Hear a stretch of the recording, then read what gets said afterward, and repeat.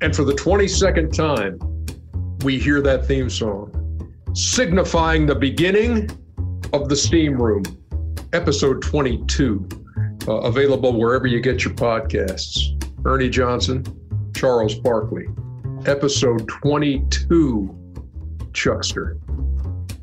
And they said, I told you, Ernie, they said we were only going to last like Kenneth's show lasted like 7 episodes. Y'all canceled it. Yeah. Meet the Steam Room is what we should call this. So we've gone for 22 now, and this promises to be a really good one, if I must say so myself, because CNN commentator Van Jones is going to join us. Much to talk about with him.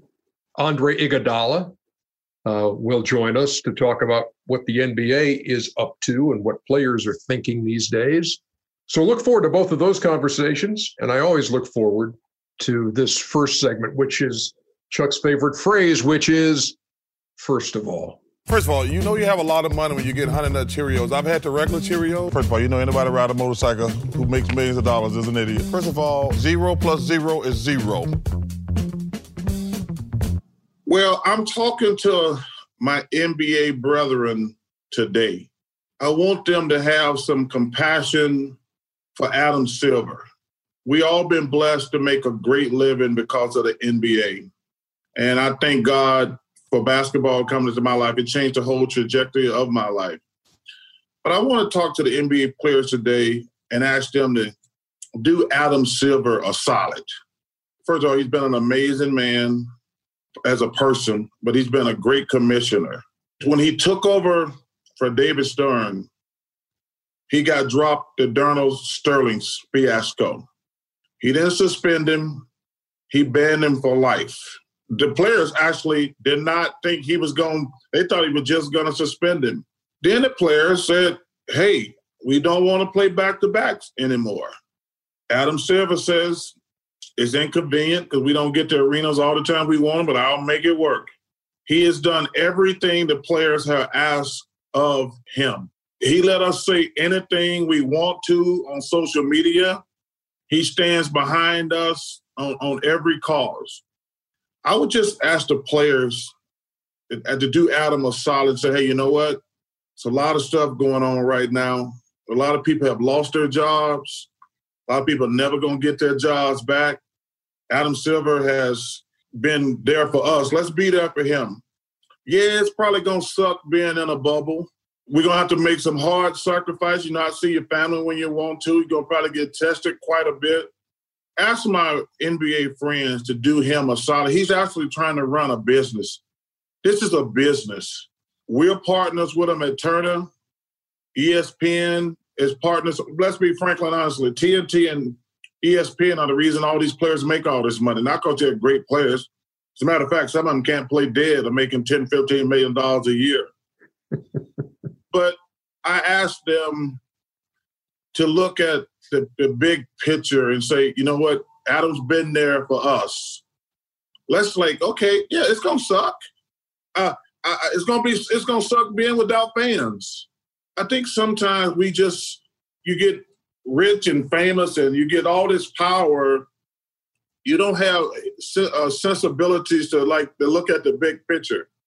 And I'm asking the cooler heads of the NBA. We got some great leaders in not Kyrie. Let me say that 3 times. Chris Paul, LeBron James, Russell Westbrook, Giannis. We got some great leaders in the NBA. And it's time for those guys to step up and say, guys, Adam has always been there for us. Let's do him a solid one time. And that's my first of all. Would you understand, Chuck, if somebody had health concerns and didn't want to go? Or are you just saying, hey, look, let them know by June 24th, like they're supposed to, that you're in or out? And I know that, look, when we first discussed this long time ago, one of your first things was, man, you're asking people to spend a lot of time away from their loved ones in this area. So, you did kind of point that out on the first time we talked about it was, man, you're asking a lot.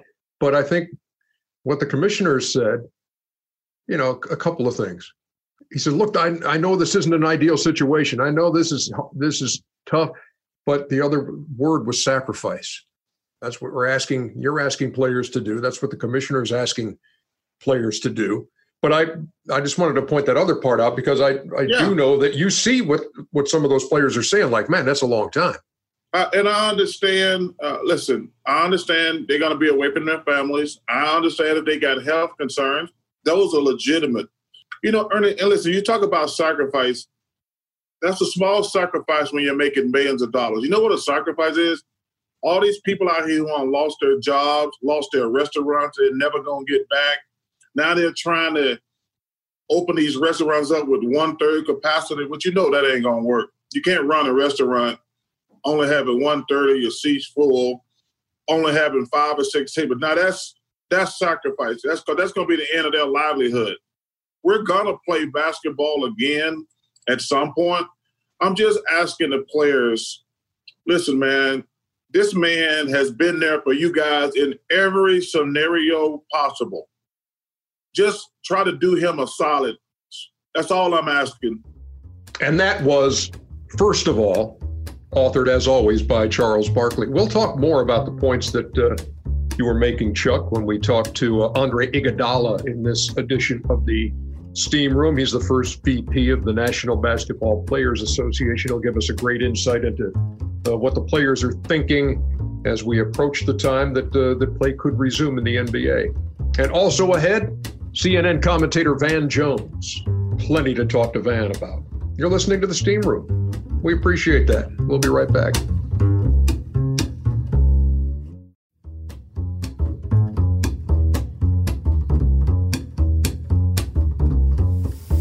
And the door to the Steam Room opens and another guest is here. And again, if you don't see the signs on the wall, please keep your towel on as you guest in the Steam Room. Andre Iguodala, we really appreciate you stopping by. And you're in Miami, and I can only assume it must be raining like crazy for you to be sitting in there and not on the golf course.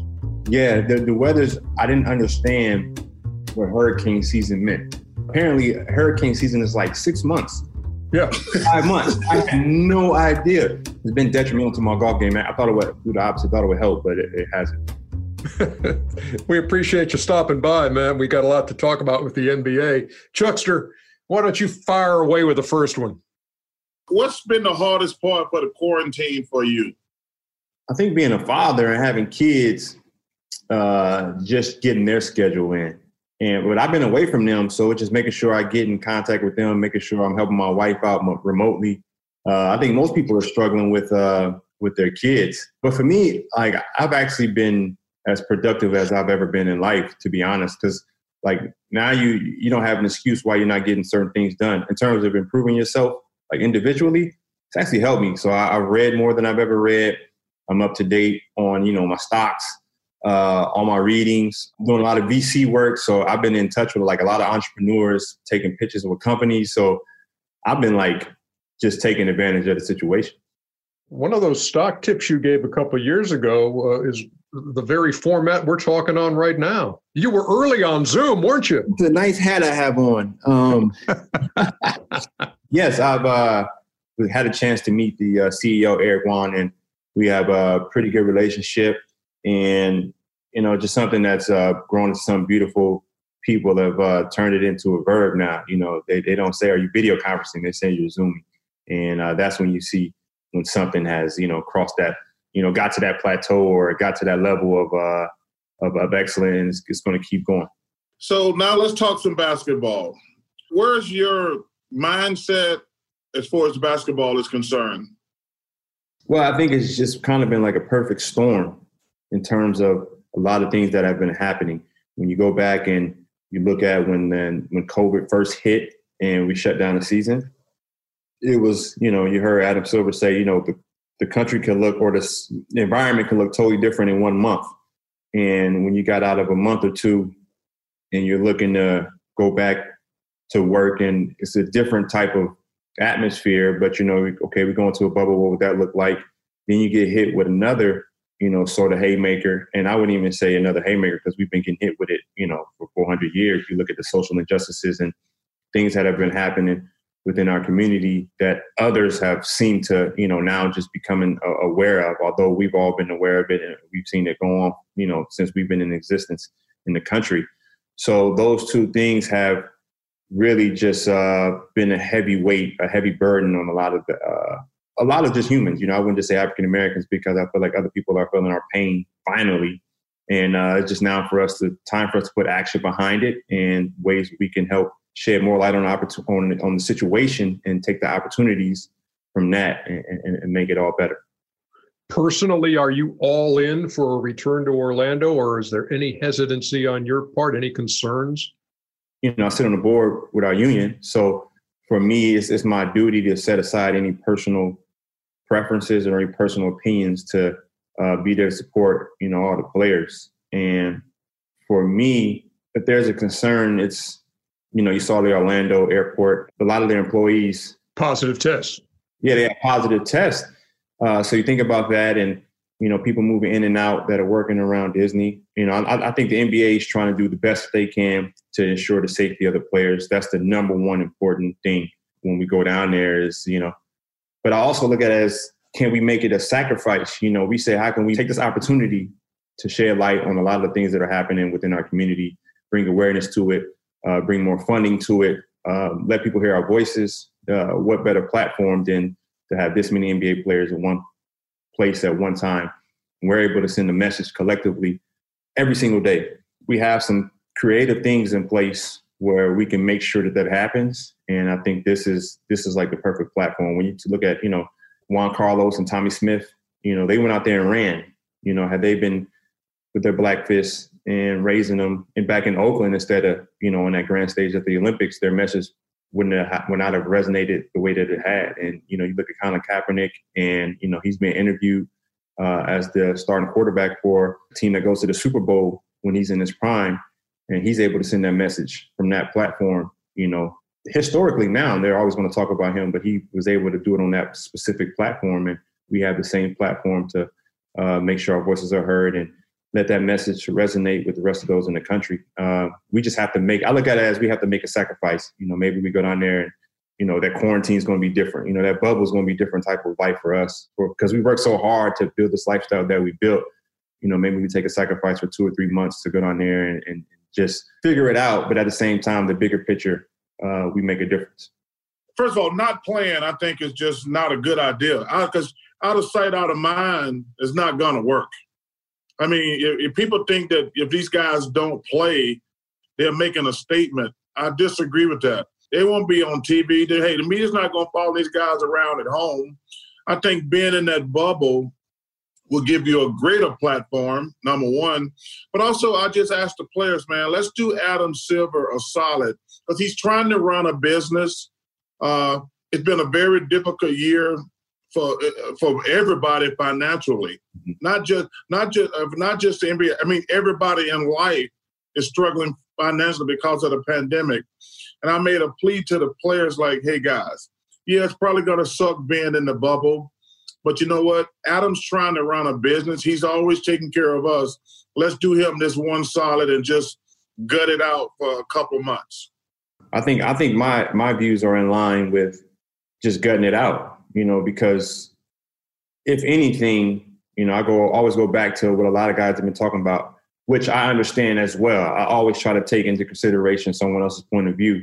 And I think when you have guys that say it's hard for me to go out there and play basketball when I have these feelings as a black man in this country and these things are happening to us. When I hear that, I understand that. And I think those are good intentions. They're not saying, I don't want to play basketball just because I want to check and I just want to relax, chill at home. They have a legitimate reason to be, emotionally or just mentally fatigued with it all. And I take that in consideration. But at the same time, I say, this is the perfect platform for you to express yourself and to do that on a basketball court. And there are creative ways that, like I said before, collectively we can spread this message that will actually, benefit more for us to actually go out there and play and using this platform. And that's not even taking into consideration, just the business side and the partnership. I look at it as a partnership, and I think you got it right, Charles, what you said about, it's a partnership with Adam, but I will say, We want all the governors, the stakeholders to, raise their voices as well. Because what I've seen is that, look at all these corporate companies, you look at these Fortune 500 companies, they keep coming to us and they keep asking, what do you want us to do? What should we do? And I always say, don't put it on us, the African Americans, to solve your diversity and inclusion issues. You got to take it upon yourself to educate yourself, to read books, to go get the content. There's plenty of content. We had 2 players on our committee, Anthony Tolliver and Garrett Temple. They had The Great Challenge, which is essentially a barrage of content that anyone can go look at the history of America and how African Americans have been treated.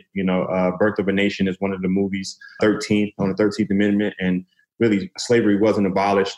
There's some great books in there that everyone could read. So people had to educate themselves, and in turn, non-African Americans have to educate themselves and then relay those messages to their people so they know these issues that have been occurring for so long and change being made from there. So I say that to say, the governorship and the stakeholders, they have a responsibility as well. And I don't think I've heard enough from them in terms of what they're going to do to support their partners, which are the players, in helping us with these issues that we have. Because they have an issue with losses that have occurred because the season has been shortened because of the pandemic.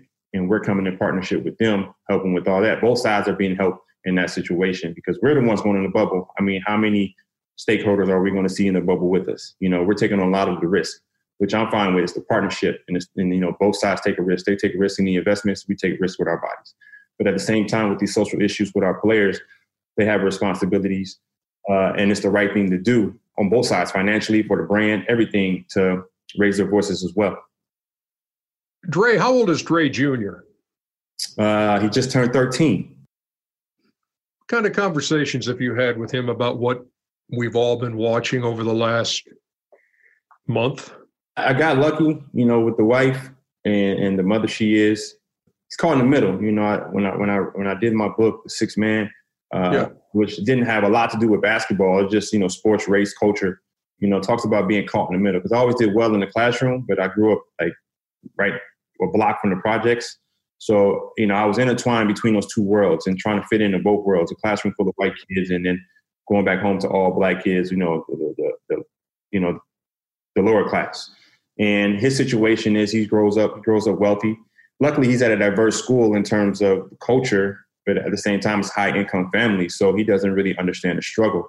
But my wife has done an incredible job in making sure Ta-Nehisi Coates is one of the authors that is read throughout our household, and he's read the books. I'm probably too brutally honest with him at times, but I just can't figure out any other way to connect in terms of the risk that he has to take every day just being a black man. Not any other thing, but just being a black man and how he has to maneuver in public. Luckily, I've been in situations where I've been put over by the cops with him, and then I've kind of walked him through how do you handle interacting with the police. I've had a few officers. Majority of the time, officers with him have been good interactions. We haven't had any issues, but I had to walk him through. If I'm not Andre Iguodala, it could turn left. The situation can be like this. What I'm saying? Your name may be this. Some officers may look at it this way. Other officers may look at it another way. You just got to learn how to maneuver. And it's just something about how we have to be so aware of our surroundings, and we have to have these spidey senses being African Americans that people just quite don't understand. And for him to grow up in this environment, he doesn't have to, but I still have to kind of push it to, you never know where you might be one day in life. Those spidey senses might have to come on. Dre, it's great talking to you. And thanks for the insight as the first VP of the National Basketball Players Association. Hope to see you in your spare time this week, unless you've already read it. Maybe you'll go through those 100 pages of guidelines for the bubble in Orlando. I got to get through that. I don't know if you can wait for the video to come out on that one. There's a lot to comprehend in there. Lots of rules, lots of regulations, lots of safety protocols and that kind of thing. I've learned to keep my sanity. It seems like Charles and I have a really good hobby. We can keep our sanity. I hear they have 3 golf courses on campus. So basketball, golf, I did some reading, and connecting with my fellow athletes. I think I got a good schedule. I can keep my brain locked in. Well, I can't wait to see you on the golf course because, listen, my game is coming around, and you're like number 8 on my hit parade of guys I got to get. I got a list of 10 guys that I can't wait to beat down in golf. Well, I'm on that list too, right? You're 0 for 2. Oh, Ernie, you're number 3 on the list. Okay, you're 0 for 2 against me. Okay, good. I'm about a 9 handicap, 9-10, and that's a bad handicap. So I think I'm safe with Charles. I've seen him swing a few times. Don't look directly at it when you're playing with him, and you'll be okay. Hey, Dre, thanks a lot. We appreciate you, man. Have a great Father's Day. All right. All right, thanks. You too. Happy Father's Day, bro. All right, happy Father's Day to you too. Y'all take care.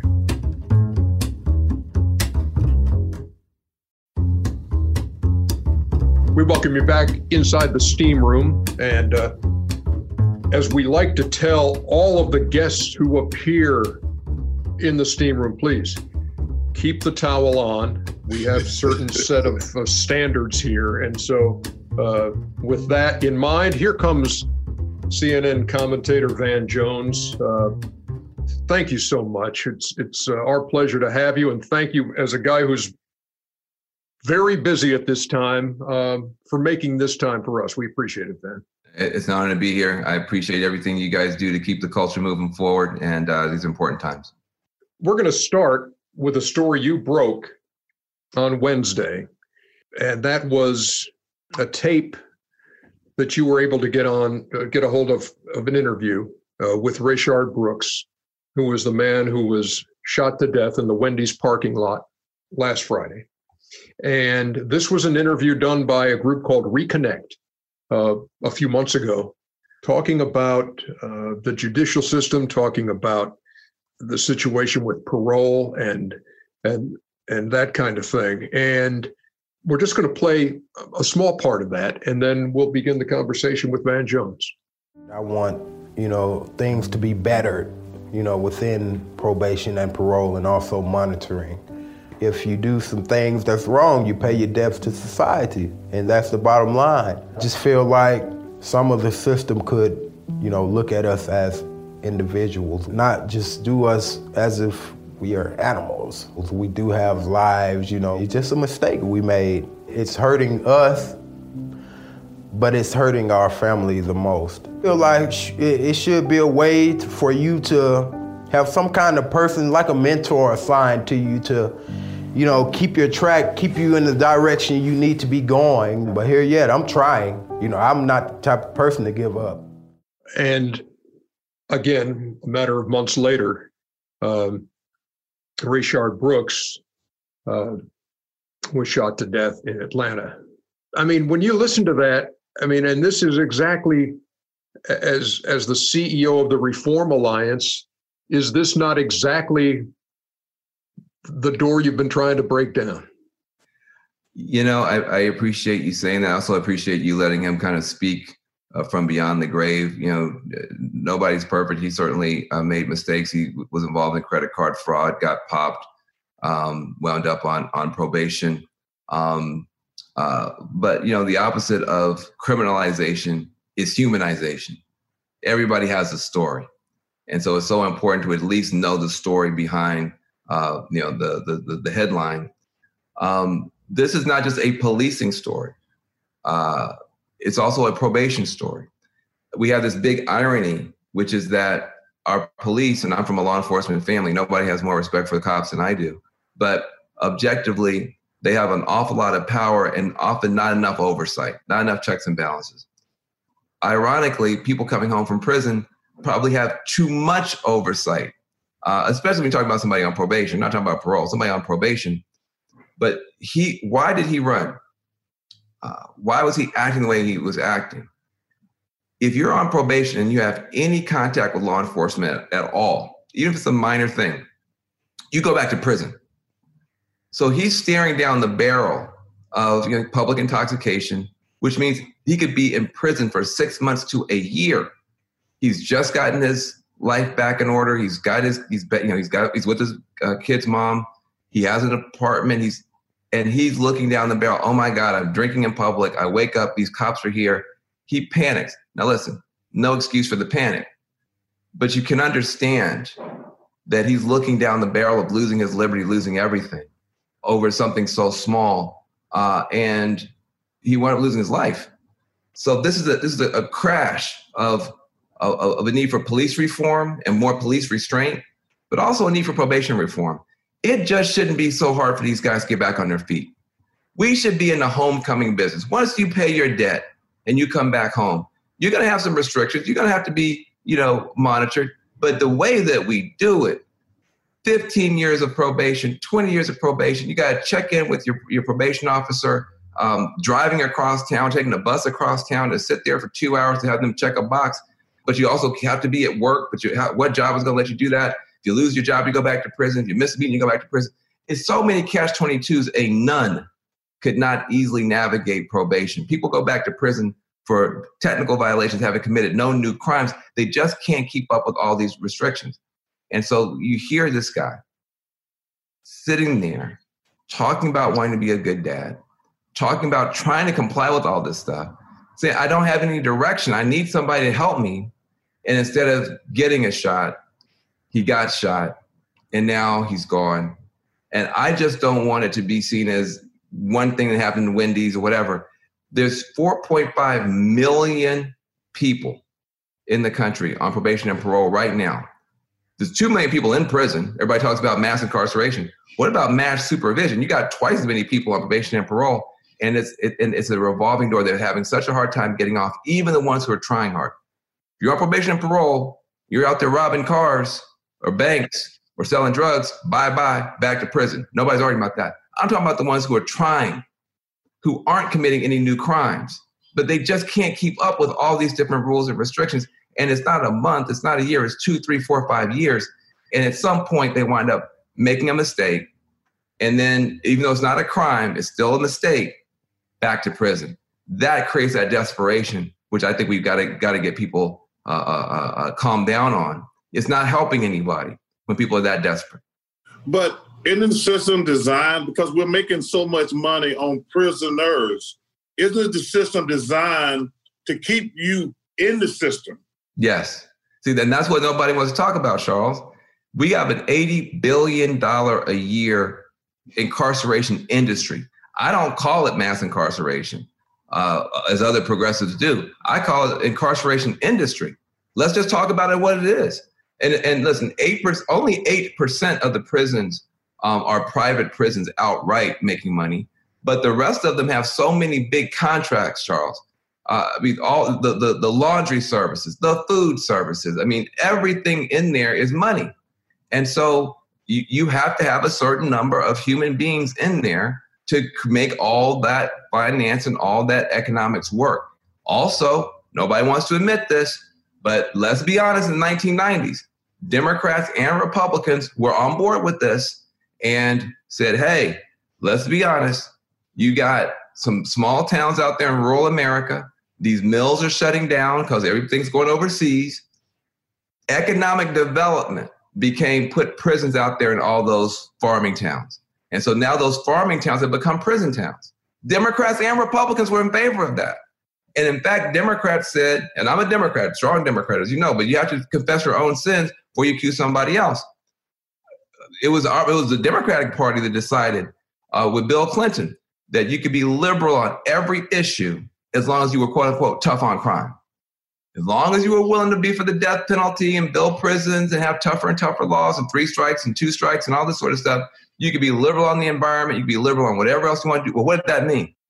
That means both parties came down with both feet on the poor Black and brown communities.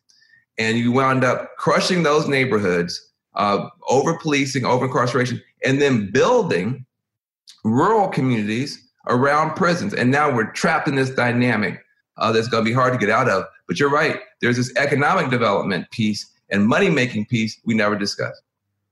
You know, you're obviously plugged in. We're both Democrats. We might not agree on everything. How disgusted are you with our whole political system has become right-wing, left-wing? conservative, liberal. And I'm watching TV every day. And I'm like, did these two guys just argue for an hour on the same subject? And one was representing the right and one was representing the left. How frustrated are you with our whole political system? I'm very frustrated. I watched, you and Ernie, you guys are able to agree, disagree, still be friends, be constructive, bring people on, treat people with respect, keep the country held together through sports and conversation. Meanwhile, the political class is failing kindergarten in terms of just basic respect, sharing, listening, looking for common ground. And, I get beat up on both sides because, I call it honest. If the Republicans do something bad, I say it's bad. But as this week, if Donald Trump does something good, Donald Trump, for the first time I've seen in my life, had a bunch of police come to his office and sign an executive order. It wasn't what I would have written, but it wasn't zero. It wasn't negative. And he said, hey, look, I want to see co-responders going alongside the police, not armed, to talk somebody down rather than shoot somebody down. How am I as a Democrat going to say that's bad? He's saying that he wants there to be a national registry of bad cops. And he has the police behind him nodding their head. How am I as a Democrat going to say that's bad? Now, do I want 20 more things? I sure do. But we can't give credit anymore to the 2 steps that your so-called opponent took toward your direction. They've got to take 100 steps toward you. You take no steps toward them. You can't get through kindergarten with that. And so, you can't. And so, I'm very frustrated. These calls, Van, to defund the police, number one, how does that idea sit with you? And is it a question of defund the police versus reform the police, or what am I missing? This has become very delicate because the driving force for this whole conversation getting to where it is has been 2 things. One has been technology, these cell phones, these camcorders, but the other has been a new generation of mostly young Black, young people and their allies. And they say stuff different than I would say. And they come at it different than I would come at it. So I never try and speak for them. I do try to speak up for them. I think what they mean is so much, and you got to take it from their point of view now. If you're in your teens and 20s and you're looking at the way your city functions, the overtime budget for a lot of police departments is bigger than your whole youth summer employment program. It's bigger than a lot of, so you're saying, wait a minute, why is so much money going to that and not going to help me? And so from their point of view, they're saying it's not just the brutality. There's a mismatch on the money side that they want to see addressed. Now, I wouldn't have said defund the police, because I think when you say that, it sounds like you're saying you don't want them to have any money. Yeah. And then you're going to have, even the people marching want the police to arrest the bad cops. So even the people marching want some police. So, yes. Even the people marching want the bad cops to go to jail. So they want some cops and some police. So, but when you say defund, I think it lands badly. The other thing I think they miss, though this may get corrected over time, and I would never lecture the next generation because I didn't want to be lectured when I was coming up. But they may not have thought as carefully about the fact that a lot of police officers do not want to be asked to go into neighborhoods where there is nothing, to go into neighborhoods where there's no social services, there's no counselors, there's no coaches, there's no social programs, and then the cops have to be the counselor, the marriage counselor. When they knocking on the door for domestic violence. They have to be the therapist for the homeless person who's freaking out. They have to do so many things that are not even about policing. They don't like it either. So there could be a coming together of this young generation in law enforcement to say, let's rebalance some of these functions. Make your job easier, officer, and have some real coaches and counselors and therapists to be employed. And we could have a community that's easier for you, officer, to be able to patrol. That you could have that conversation. That's me as an old guy, being born in 1968. I'm in my 50s. That's how I would say it. But I understand that when I was younger, I didn't say it that way. I didn't see it that way. So we got to co-author a way forward between this younger generation and those of us who see it slightly differently, and law enforcement and Republicans and Democrats. This slogan has created a lot of conversation, has created a lot of heat. Hopefully it creates some more light and we can move forward. That's my delicate way of trying to handle, I think, a tricky slogan. Well, you said something really, and I'm trying to teach these young guys who are like, quote unquote, woke and all this other stuff. You said the word ally. Because I tell them, I said, guys, if y'all just want to take, you're not building allies, you're alienating people. And it is a slippery slope. But I think we have to be really careful, because I says we need allies, but I think we're really getting close to alienating a lot of people. That's my biggest concern. Hey, listen, the future has not been written. The crazy thing about 2020, you can tell this is a year that's going to be talked about 20 years from now, 100 years from now, the same way they talked about 1968. There's so many things that have happened this year, and we're not even halfway through. There's still more of 2020 to get through than we've been through. And we've already had plagues, pandemics, quarantines, curfews, riots, murder hornets, an impeachment, Kobe died. I mean, this year has been insane. But I see it could go one way or the other. We could be on a pathway toward 10 American cities on fire by the end of the summer if we keep having these videos and the government doesn't respond. And now we're having people being lynched, actual lynchings. You've now seen 4 or 5 mysterious black men being literally hung by ropes, and nobody's talking about that. So you could be in a pathway toward 10 American cities on fire and a catastrophe. But I think if we work on it, it's more likely that we're going to wind up with us developing ways to listen to each other better. I'm hearing for the first time in my life, millions of white people coming and saying, hey, racism is much worse than I thought. The system is way worse than I thought. And then the key, what can I do? Now, black folk, I'm so frustrated. I'm tired of that. They should do that. Oh, wait. When have you ever seen 20, 30 million white Americans ask black Americans for leadership on a topic of any kind, let alone this? There is an opportunity for us, and I think you put it perfectly. Do we want allies or alienation? Ally is a two-way street. We want respect, got to show respect. It's got to be a give and take. Alienation is very easy. Just tell everybody go to hell. And when somebody comes to the party and they want to be a part of it, you say, well, you're late to the party. Why'd you even come? Where you been?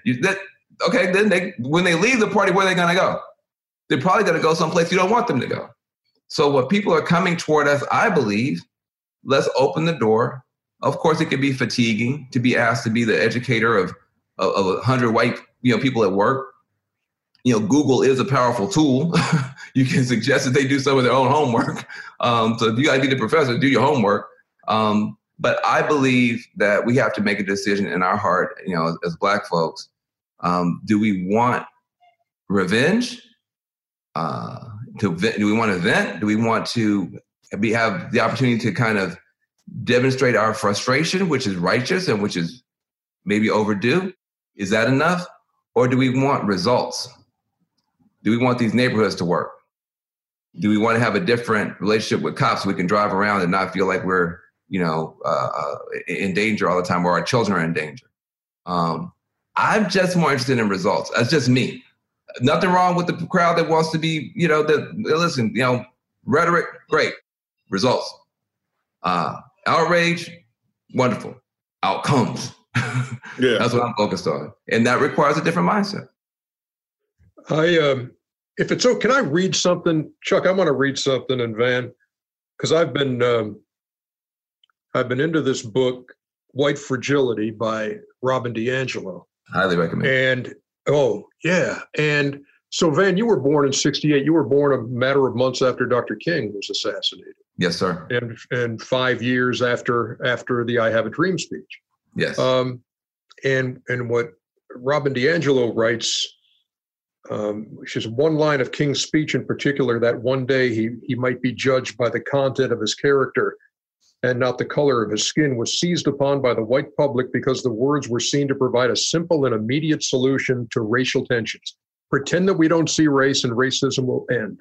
Color blindness was now promoted as the remedy for racism, with white people insisting that they didn't see race, or if they did, that it had no meaning to them.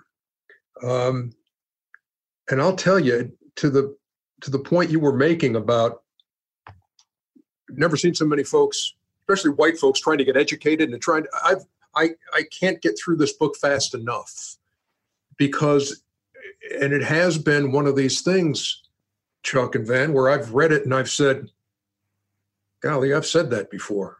And that's one of these, reasons that, oh no, I'm not, I don't have a racist bone in my body because, and it's like, that doesn't cut it. And so when I listen to you talk, you and Chuck, and I want to act, I want to help create results. This is one step, being educated about it. And the next is, so how, is there a place for me in the Reform Alliance? What do I do? If somebody's listening to this and says, oh, that sounds like what Van Jones has got going on there, sounds like I'm all in. How do I help on that? Well, first, I just say the fact that you're reading White Fragility is very, very, very good. The fact that you can't find it anymore. I mean, they literally sold out. You cannot find a hard copy of that book on planet Earth right now. You have to get it on Kindle, or you have to get it on the audio book, or you have to borrow your friend's copy. Yeah. That is a very good thing, because what it means is that there are so many people who want to get educated on this.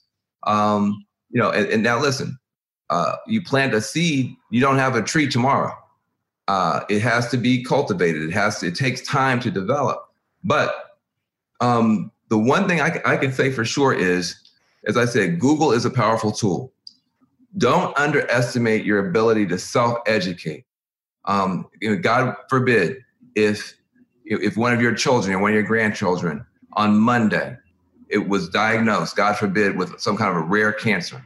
Again, God forbid. By Friday, you would be an expert, a world-class expert in that form of cancer. You would have read every book. You would have looked up at every expert. You'd have watched every YouTube video. You'd be bossing the doctors by the end of the week, because you would say, hey, hold on a second, this is critically important. It's a matter of life and death for me to understand this. Sometimes opportunities show up, some new cryptocurrency. I got a lot of white friends in Silicon Valley. New cryptocurrency comes on the scene on Monday. They know everything about it on Friday. So Google is a powerful tool, and people can learn very, very quickly when they feel motivated. Right now, people are feeling motivated. And so whether it's the new Jim Crow or White Fragility or watching the 13th on Netflix, or watching all 10 episodes of Eyes on the Prize, parts 1 and 2 with your family, which is, designed by PBS to teach this stuff, Eyes on the Prize, the whole history. These are steps that people can take. And then I think once you know better, you can do better. So then I think people always say, well, I want to go join some new organization, or I want to go give money to this. Listen, there are great groups out there. But where you are right now is where you have the most power.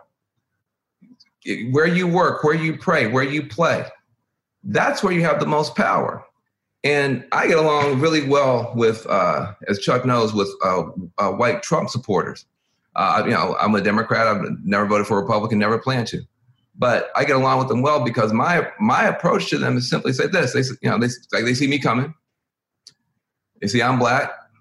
They know I work for Obama, and they know I work at CNN. So they say, look, and I tell them, I said, you probably would assume that I'm mad at you. And I would say, you would be correct, but not for the reasons that you think. I'm mad at you because I need you. I'm mad at you because I need you. I cannot have the country I want without you. And here you are, good men, good women. You've raised good families. You've learned a skill or a trade. You know how to work a business. You're often in your houses of worship. You're the best neighbor anybody's ever had. And in your own state, maybe sometimes 30 minutes from here, there are kids going to bed hungry, some of whom have never met their fathers because their fathers are in a grave or in prison. And where are you? We need you. You need those kids too, by the way, because those kids are magical and genius and amazing, and they'll bring you back to life in a way you can't imagine. But they need you. These are American kids. You say you love America, you got to love all Americans. It's all American kids. And most kindergartens now, I don't care where you are, most kindergartens now, you got a lot of black and brown kids, sometimes more than the white kids. We need you. We need each other. And when you respect people in that way, I'm not calling them out for what they haven't done. I'm calling them up based on their greatness to what they can do. And that creates an opportunity for us to come together. So where you work, where you pray, where you play, where are the Black people? Are they just working in the kitchen or pushing a mop? Nothing wrong with that. All work is dignified. But how come they're not in the boardroom? How come they're not in the pipeline? It's not just the intellectual capital. It's the social capital that determines your access to financial capital. Everybody knows that. It's not just what you know. It's who you know that determines whether you're going to get that job, that promotion, that introduction, that exposure, that chance to go to that convention. And so who are you mentoring?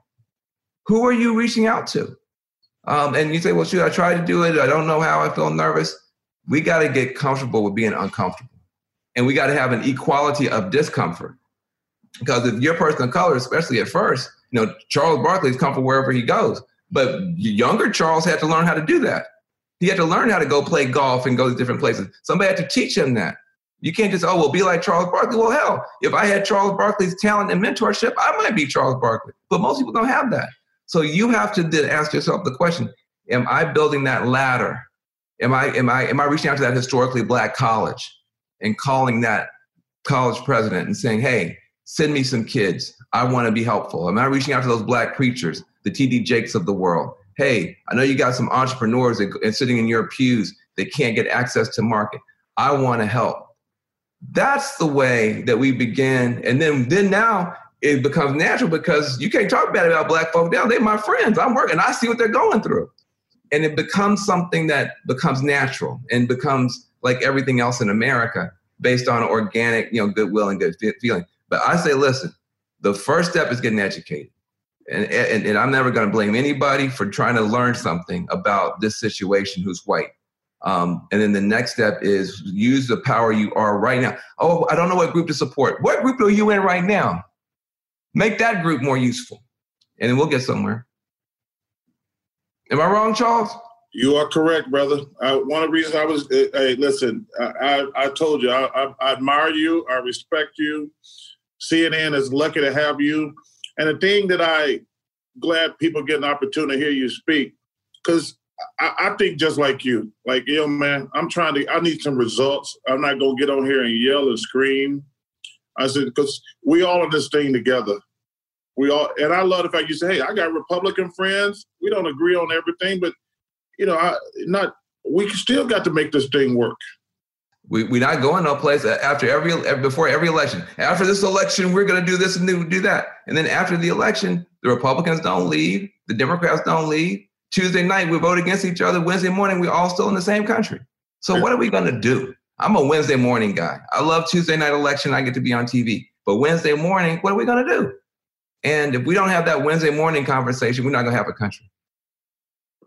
Van Jones, we have taken up exactly 30 minutes of your time, which is exactly what we said we would do. And we could go on all day long. And this has been tremendous. Hey, have me back. We're not done. I mean, let's keep talking.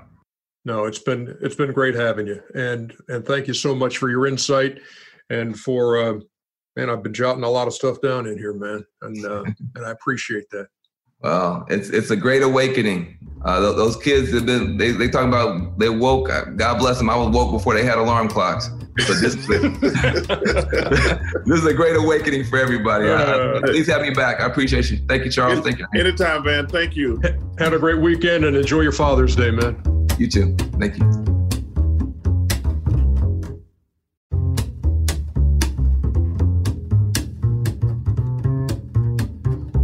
Back here on the steam room as we wrap things up, and it's a combo meal in this final segment. I knew I'd get your attention with that one, Chuckster. We've got, not only do we have Chuck's answering machine, we've got the legendary longtime producer of Inside the NBA, Tim Kiley. TK, before we get to the answering machine, what's on your mind? The best parts of the show inside of the NBA, as we like to call it, are when things get hijacked, especially when Chuck hijacks somebody else's segment. Like it's not 1, 2, 1, it's 1, 2, 3, that kind of thing. Yeah. So I'm taking over the answering machine. I'm taking it from Chuck because Ernie got 6 messages on the machine this week. EJ, these are for you. Hey, Dadder, it is Carmen, your favorite Paraguayan. I just wanted to wish you a happy Father's Day. Just want to thank you for the endless laughs, the endless smiles, and the endless inspiration that you provide to us. Love you so much. Happy Father's Day to my father. I miss you so much, and I hope you're having a great time. Hey, this is Eric from Atlanta. Long-time steamer, first-time caller. With Father's Day around the bend, I've been trying to think about my favorite memories with my dad. And I just keep going back to that time at Little League practice when he hit a 600-mile-an-hour line drive off my shoulder. Fond memories. Happy Father's Day. I couldn't be more proud to call you Dad. Oh, and happy Father's Day to you too, Chuck. Hey, happy Father's Day. I miss you. Bye. Hey, Dad, happy Father's Day. We are so proud. That's not Dad. It's Poppy. Okay, Poppy, happy Father's Day. We love you. We're so proud of you. And we can't wait to spend the next week at the beach, cooking hot dogs and singing some original songs. Are we ready? Look at the trees and the leaves and the birdies. Look at the puppies and the clouds and sun.